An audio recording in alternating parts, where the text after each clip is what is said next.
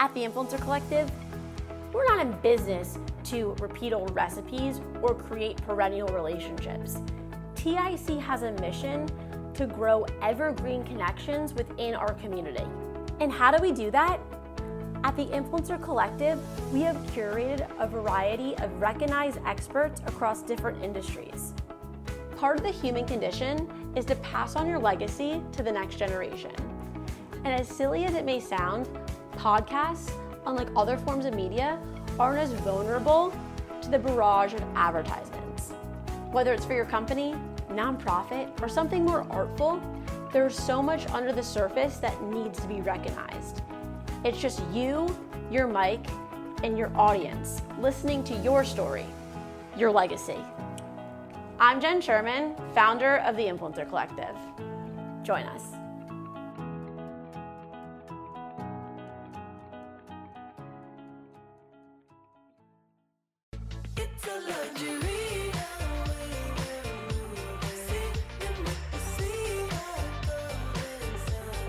Welcome to the Influencer Collective show. I'm your host, Jen Sherman, and today we have a very special guest on, as always, Erinn Roth. She is the founder of Miss Jo's Petite Sweets, all yummy good food. She's also a veteran as well. So one, thank you for your service, and also thank you for providing sweet treats to the DMV. Thank you for having me on, Jen. I really appreciate it. Of course. All of us really need good food right now, as we know. I mean, typically we need good food, but even now more than ever. So, Erinn, I'd love to just kind of start off by you providing us a little bit about your background, because you have a really great story from, what I've heard from our initial conversations, and then we can dive into the meat. Well, I'm Erinn Roth. I'm originally from Mississippi, so I'm a Southern girl.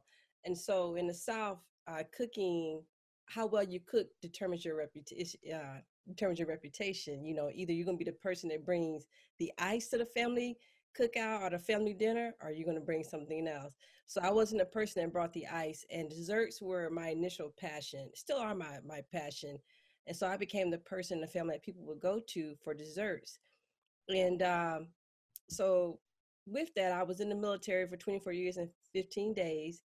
And right before I retired, I called my parents. I'm that kid that would call their parents, and they were both retired 2 or 3 times. We would check on them, make sure they were okay. Yeah, right. And so I told my parents, November of 2015, I said, "Hey, Mom and Dad, I'm going to retire, and I think I'm going to do sweets on the sides, do some cupcakes and such." And of course, your mother is your biggest cheerleader. And so she was like, "Well, sweetie, whatever you decide to do, I'm quite sure you'll be very successful." And then she passed about a month later. She and my dad were on vacation, and she passed suddenly. And so my world changed. We had a new normal in the Hardaway family. And if your mother is a great person like mine was, your mother is like the center of the family universe. We all rotate around her. And so for us, it kind of like a blast to the chest. And so I went through a dark time, and so grieving. And I decided one day, she probably was talking to me. She said, "Girl, get up off your butt and start your business." And I did. And as a tribute to my mother, I named it Miss Jo's Petite Sweets. Her name was Miss Jo Farrell Bradford Hardaway. And so again, she used to always say, if you want to hear God laugh, tell him your plan. And my initial thing was just do something on the side when I retire to keep me busy. And wow, God is laughing. And so it has blown up, Miss Jo's Petite Sweets, and we have some other ventures that are coming out. It has exceeded my wildest expectations. So, but it all started with my mother, Miss Jo. I love that. And, quite frankly, it's interesting, especially during these times, losing like a loved one, and being able to kind of pick yourself back up. But I've always just found, especially during these times, is if they're not physically here, they are still here with you. And so, it's really cool to see how that evolved, where, you're still living she's living vicariously through you too right now with the business. And, that inspiration that comes, I mean, life is such a journey. You really don't know where you're going to be. And starting a business, being in a country where we can just say, wake up with an idea. And if you have the will and action and drive to pursue it, you can do it. Oh yes. Oh yes. It's been a blessing. My mother was very modest, and if she was alive, she would not have liked me to name the business after her. That's how she was. My parents were very big contributors to the community, and my parents would do things for people, but they would do it where so people would know who did it. And so it goes back to the Bible. Don't let your right hand know what your left hand is doing. And so my parents used to always give so much, and that's one of the things I want to do with my business as well, is give back to the community that I serve. So Yeah. So thinking about community, right? And we are in this kind of world where, we evolved from the Kim Kardashian celebrity influencer to the micro, right? Like in my world, I define an influencer differently than particularly like the mass America. Hence the reason why we have the influencer collective. But for you, in your experience, what is your definition of an influencer? I'm glad you mentioned that, Jen. For me, it's not your typical what the millennials think an influencer is. For me, the influencer is someone or something that I respect or admire, and their life, whatever they've done, influences my decisions for now to eternity. And so for me, the first influencer in my life was my mother. I mean, my mother and the women in my family. I grew up in Mississippi, and Southern ladies are elegant. Elegant. They're classy, and so that has just formulated my entire life, and particularly with my business. So everything I do in my business, I do it as a testament to my mother and what she would expect me to do in a good way. We all didn't agree with our mothers, but by far, I would love to hear her fuss at me one more time. So. Listen, my mom is one of my primary best friend, and that's a good thing and a bad thing sometimes. Because your mother is always, typically, if you have that relationship, she's the smartest person in the world. Having said that, like, you're also really smart too, so you just have to be able to have that balance. So who is I know that going outside, your mom definitely being your favorite influencer, but is there someone that has inspired you throughout your journey that you would attribute to that as well? I would say there are many, but the one that sticks out with my mind after my mother and my family, ironically, would be Oprah Winfrey. Her journey has just been amazing. When you look at where she got started, she's a Mississippi girl as well. And so you look at what she was able to amass, in her, and still amassing, as far as I call it, building her empire. And it's just a testament to what hard work and grit is, and the favor of the good Lord. But she has, I not that I model myself after her, but I definitely listen to her. She has great advice, great insight. She's done it. So why would you not listen to her? You want to find a mentor or somebody who is at the place you trying to achieve. And so for me, one day I would like to be on the Forbes richest person list, and such. But for me, Oprah, and it's just a lot of the tangible things. She had a saying one time on her show about people that always do for others to the point that they deprive themselves. And she was saying, if you have a hard time saying no, don't be so quick to say yes. And that right there has just, one of aha moments. And so, she has, Oprah would be my influencer. Same. I mean, I'm trying to have a show that at least can mirror, like, to just bring on a bunch of different Oprahs in some regards, because it's interesting. Because quite frankly, too, of course, Oprah, right? And it's interesting where Oprah, you hear the yes and no term all the time. Like, it's so hard to say no, but who is it coming from? Is it coming from someone who you trust in their voice rather than, it's not something random, but someone else out there. It's like the words from a certain person really stick with you based on the trust and authenticity of that person and relation. Having said that, though, too, we're in such a world right now of digital and consumption and in some regards divide and unity, and to become the next Oprah, to become the next LeBron James, it seems like it's possible, but so far reach because of all the noise to get there. So my question is, Erinn, can you see yourself, and you talked about community, but being the Oprah of the community rather being the Oprah of the United States? I can definitely see myself being the Oprah of the community. There's a lot of things that we do we don't talk about because again, it goes back to don't let your right hand know what your left hand do as far as charity.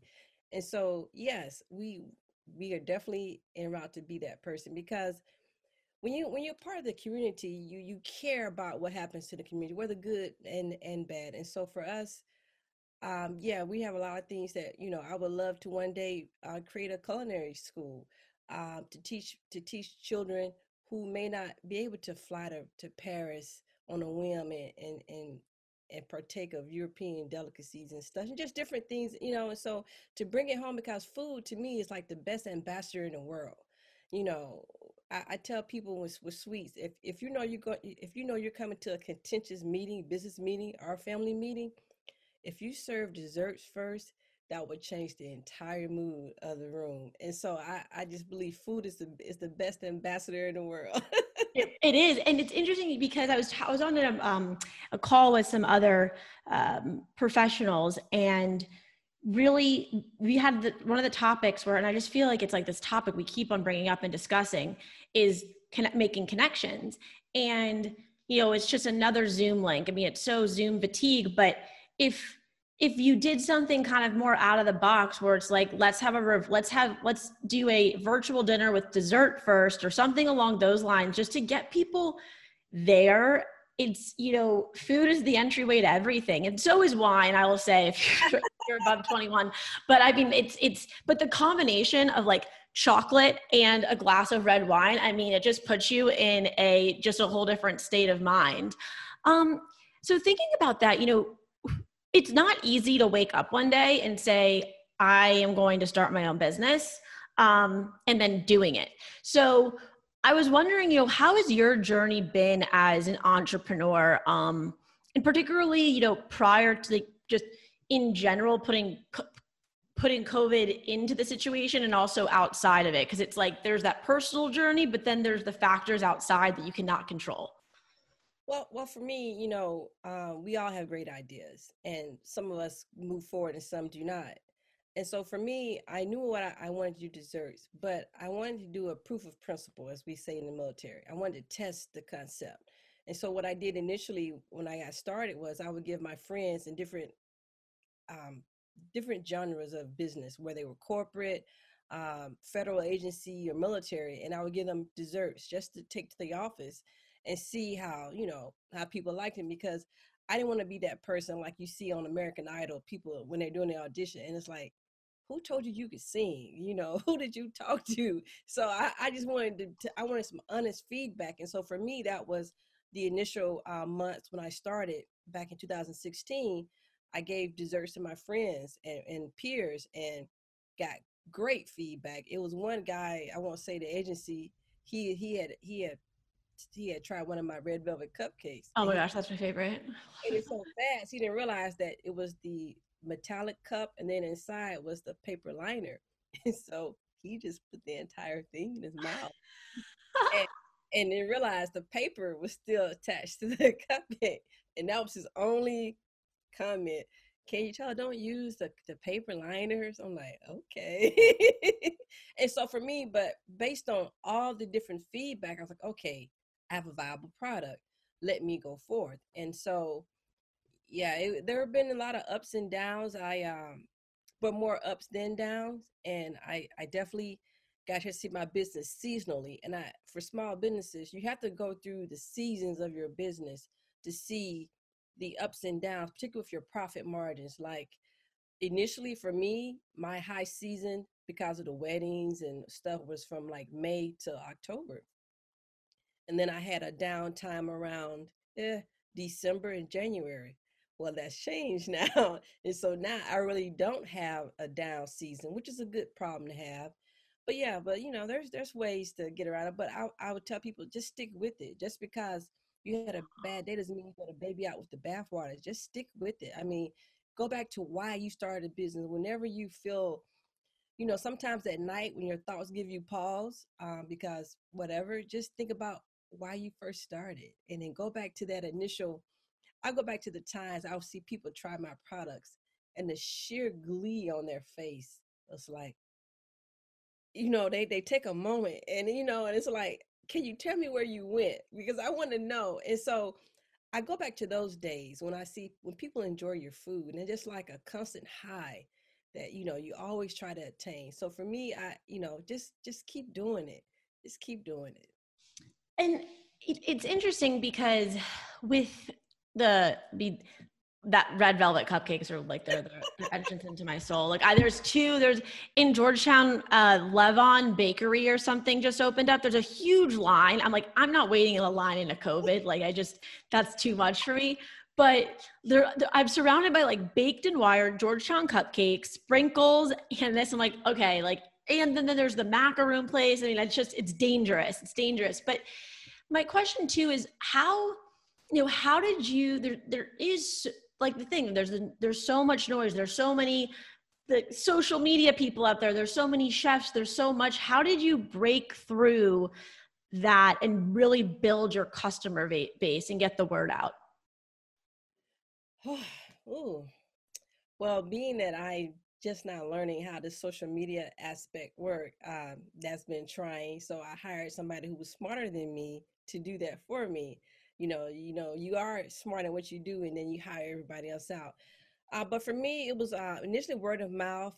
Then I started going to events and festivals, food festivals and such, and highlighting them in social media. Hey, I'm gonna be here and this and that, and do like some Facebook Live events. And then word of mouth, and it's just that's how I began to build my audience. Also, too, one thing that works for me is to find people in the arena that I like and I aspire to be, and start following them on social media, and seriously follow them, not just follow them just to whatever, but follow them to see what you can learn and glean from that situation. And so for me, I follow quite a few, and it's just okay. I like this, and ironically, some of them have followed me back, and I just like I won't put them on blast, but it's just amazing, that certain people are following you, and it's like, wow, guy got a sense of humor. But for me, you have to stay with it. For instance, if you have a great event, great product, and have people provide reviews, via Yelp, on your Facebook, and that buzz, constantly, hey, somebody got something for me, and they liked it. Ask them to provide a positive review, and most time people will, because everybody's tied to their phones, and so it's just too easy to do. And so you got to keep working at it. It never stops. While you sleep, your business should still be working. So with ads and stuff, you just got to learn the game and learn it very well, and then but just stay with it. You have to get your grind on. You have to get your grind on. It's not. It's tiring, it's exhausting, but it's like and we can dive into kind of like the navigation of the current, well, we're not catering right now at weddings at the moment, but people still need to eat. And particularly for me, like, I'm tired, but I'm also at the one thing that I'll get up every day to do is run my business. And like, that's the thing, like the motivation to kind of keep going and like innovate. It's actually a gift. It's really a gift. Well, you have to be. We've done some weddings and some events post COVID, and so we had to adjust how we do things. And the food industry should not have been affected by COVID as far as the procedures and such. Good hygiene, good sanitation is always the foremost of any food producer. That's just something we do. But when I did an event, a wedding event, it was outside. The wedding was outside. The reception was outside. And so I built some dividers, the plexiglass. Oh, yes, I had my little tool belt, and I created some dividers to put in front of the food. So, like a sneeze guard. And I wanted to provide additional layer, plus all of myself, my sous chef, my wait staff, we all had masks on. And we also had the hand sanitizer stations where people walked up. And so we served them food, because now we're not doing buffets anymore. It's not hygienically great to do buffets. And so you have to serve food and to people. And so it has changed the game, but in the military, we adapt. That's what you do. You adapt. You don't sit home and suck your thumb and cry about it. You just adapt to the situation and keep moving forward. So that's a great segue into, how have you leveraged kind of some of your skills from the military into your business, really just, again, talking about adapting, keep going, innovating. But I do believe that veterans and, active service members have a very unique skill set that not everyone, is taught. Well, for me, it's been seeing the big picture. In my time in the military, you always try to think strategic and above that, to see the long. It's like we call it playing the long game. And so for me, even with the COVID initially, because in March, I lost like 4 corporate events, lost 2 in April, lost a wedding. And so it's just so many things that you lose. And it was like, okay, all right, Erinn, what are we going to do? And so sat down, talked to some other veteran entrepreneurs, and set up partnerships, where things we all sort of pivot, did a 90-degree pivot. And so partnered with a friend of mine who has a wine tasting. And so we were doing things in people's homes where she would provide wine tasting and I'll provide the fine dinner. And so you just learn, because people are still cautious as well as they should be, but to provide a 5-star service in your home, you're more keen to be more relaxed and enjoyable with that. And so that's one of the things that we moved into. But I'm thinking the big picture, okay, I'm not sure how long this is going to last, but let me try to figure out how to still survive in this situation. And so that's all you can do. That's what we've been doing. And people are still having events. They're smaller.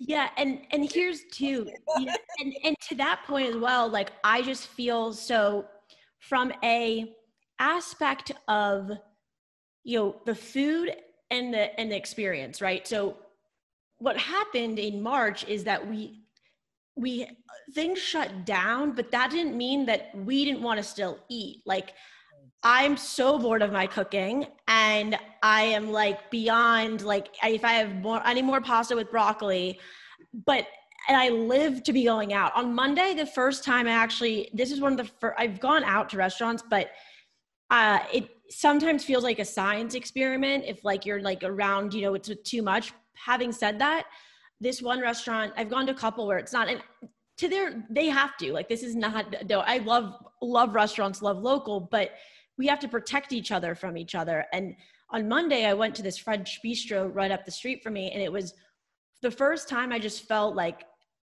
I'm getting that like customer experience, like that great cocktail, just that everything. And that's great, but you go for sometimes the experience, not necessarily the food, but the food's there. So you could bring the food to you. And I think the bigger picture as we think about the food industry is, we're always going to need to eat, but it's like, what does the future look like? And I know it's hard to predict, but I think that's where innovation comes, because at the end of the day, when the pandemic's over, I'm still going to want to call up Miss Joe's, Chef Erinn, and be like, okay, I have 5 people or 4 people that I want to bring together for a dinner party for my business. Exactly. It's a lot more intimate. You don't have to worry about like, noise. And then I see that's not going anywhere, quite frankly. Exactly. And, ironically, Jen, had COVID not occurred, I never would even considered doing the fine dining piece. Now, fine dining and catering is huge difference. I look at fine dining as intimate setting, ideally 4, Sometimes you can go up to 6 or 8, but anything more than that, it becomes a catering event.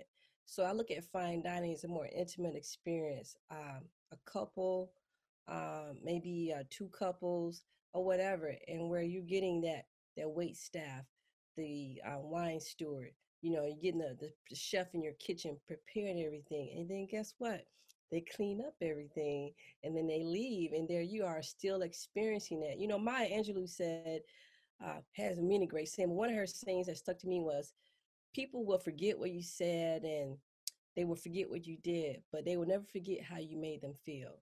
And so for me, I just want to provide that experience. It's like, all I have to do is just walk downstairs and have a 5-star service. And that's what, that's our next pivot, Chef Erinn's Fine Dining Services. And that's one of the things. But again, ironically, if COVID had never occurred, I never would even considered that pivot to that. And as you said, I do see this being a staple, because once people get used to that experience, they don't want to give it up. Right, and it's the comfort of the home. I mean, I even know, for me, even Monday, I don't remember even what I frankly just remember the experience of how I felt and how the restaurant made me feel. And like, same thing when I go to Sushi Taro, who I love, and I always feel so good. Like, the sushi's obviously great, but I mean, it's the experience, the presentation, and also just the people, right? So the people behind the restaurant or the company as well. And so I'm like, that's the first thing that I want to do, is organize something like that, because then everything's all done and I'm in my sweatpants in 2 minutes when everyone leaves. Exactly. I'm from Mississippi, Jen. Mississippi is the hospitality state. And so for us, hospitality is just one of our pillars. And I even like to do that in my business. It's like above and beyond customer service. And unfortunately, in DMV, there are places that I don't frequent anymore because of the poor customer service. I'm not sure if that's just the wait staff that day or just a culture. And so, but it's one thing when I do the brick and mortar, if I go that route, customer service is gonna be one of our pillars. When you walk in, you will feel like, wow, somebody acknowledged that I existed. And someone didn't wait 20 minutes to come to my table to take my first order, at least greet me. And so it's just little things, because the back of the house can be great, phenomenal food, but the front of the house is not in sync with customer service.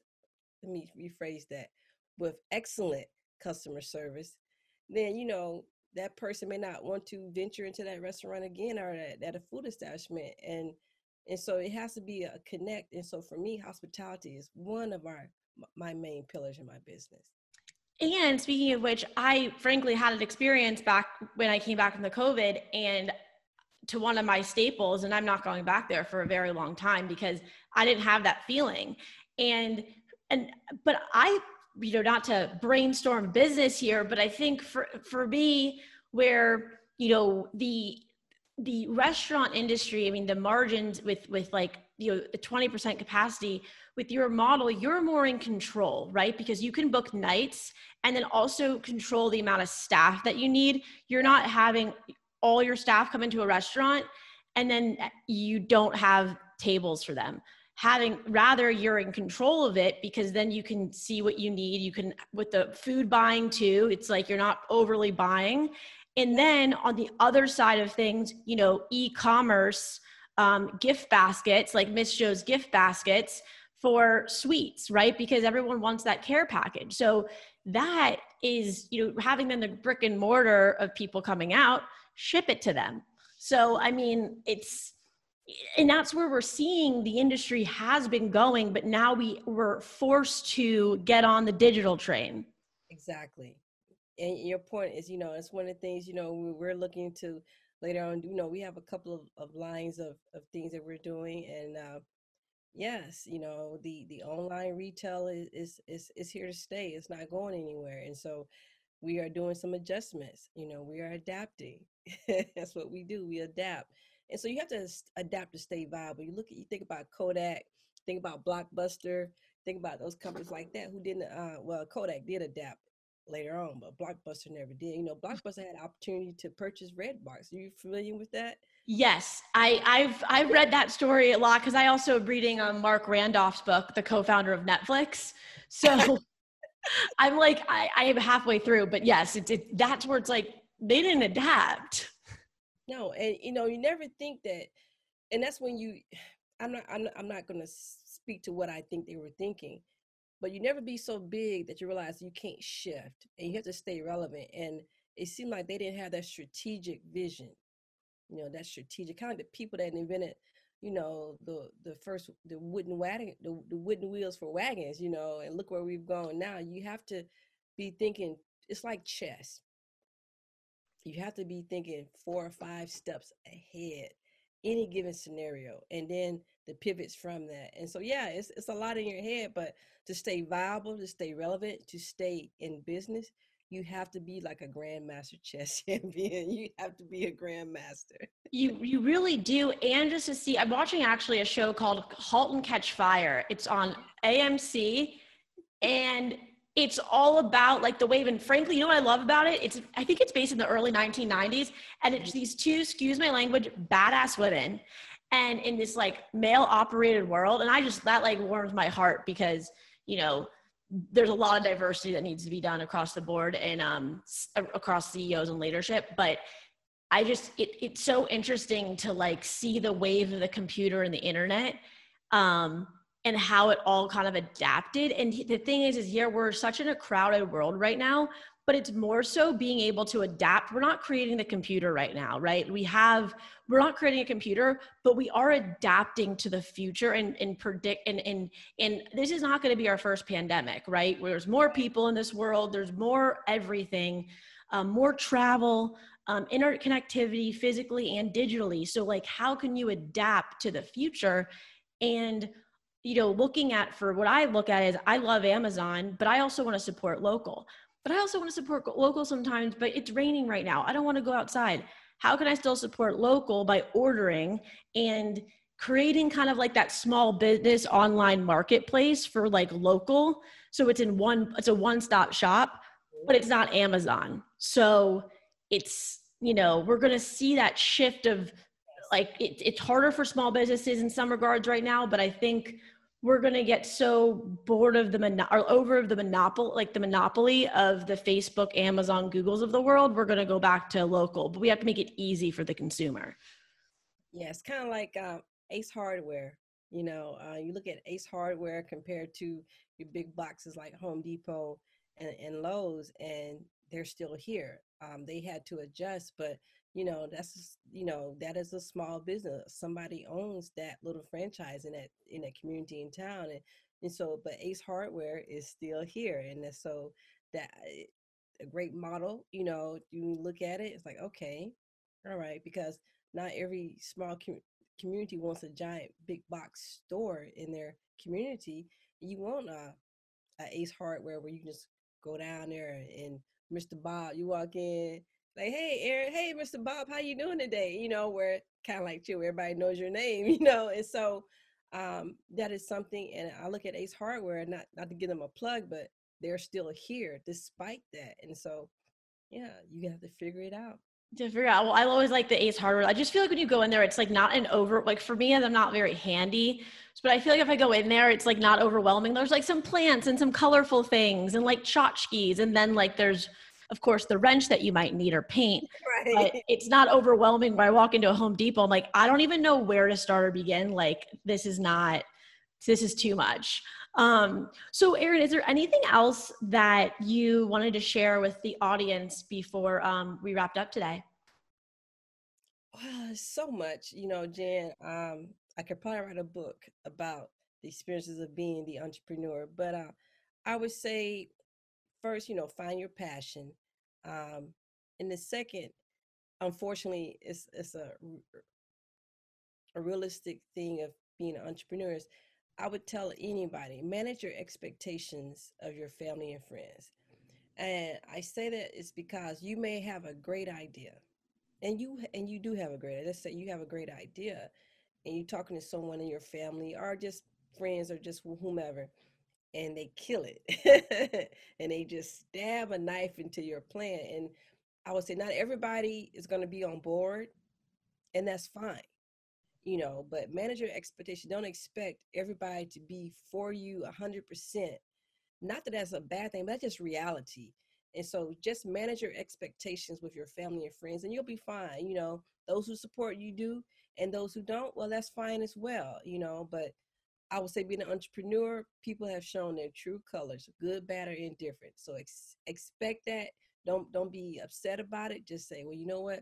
Thank you for showing me your true colors. I appreciate it.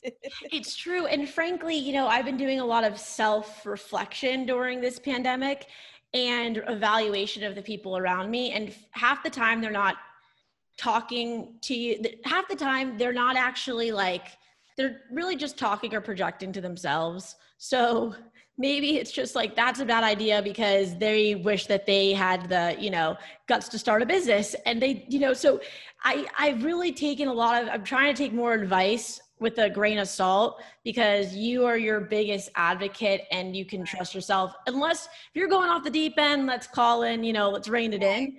But until then, if you're going and you're on the path you should be on, say, sometimes just don't ask, just be like, if you tell them this is what I'm doing, they can't say anything. Just let them read about it later, just let them read about it later, because sometimes you need to have that peace, and being an entrepreneur can be lonely at times. So lonely. Very lonely. Again, at night when your thoughts give you pause, but you got to stay the course. And one more thing too, Jen, I'm sorry, I want to add is, of course, surround yourselves with people smarter than you. If you are the smartest person in your group, then that's a dumb circle. That is such a good idea, because I love surrounding myself with people who all know something they know more on something than I do, and they're better at it. And so that way, it's diverse and we kind of knowledge share, right? So I'm the social media person, that person's the other person. It's really important to keep that core close, because it's very lonely to be an entrepreneur. Yes. Well, this has been amazing. I frankly can't wait for us to follow up and schedule a time for us to eat some of your yummy meals and dessert. And I'm so happy that Natalie Oliverio connected us. She's a good soul and a good egg. But where can people find you? Where people can connect with you, Erinn? Well, we're on our Facebook. It's Miss Jo Petite Sweets. We're also on Instagram and Twitter at MSJOS SWEETS, Miss Jo's Sweets. And we also, our website is Petite Sweets by MissJo.com. And we also can call us at 571-327-9431. Love it. Well, we'll put all that in the show notes, of course. And I just want to thank you so much for joining us today. I am so excited to see and read about the continued journey and all these other endeavors that we have going on here. But I'm your host, Jen Sherman. We have Erinn Roth. She is the founder of Miss Jo's Petite Sweets. Yum, love it. And I really hope we can stay connected, stay in touch. You can subscribe to the Influencer Collective show on YouTube, Spotify, iTunes. Visit us at influencercollectivedc.com. Follow us at the Influencer DC, all the things, and we will catch you next time. Thank you so much, everyone. Bye. When you call to see me, baby, tell me. Did you enjoy the jingle? That song is called Luxury, and it's by me, Kat Janice. Find me on Spotify, Apple Music, YouTube, wherever you get your tunes to hear my newest single, Luxury. It's a luxury.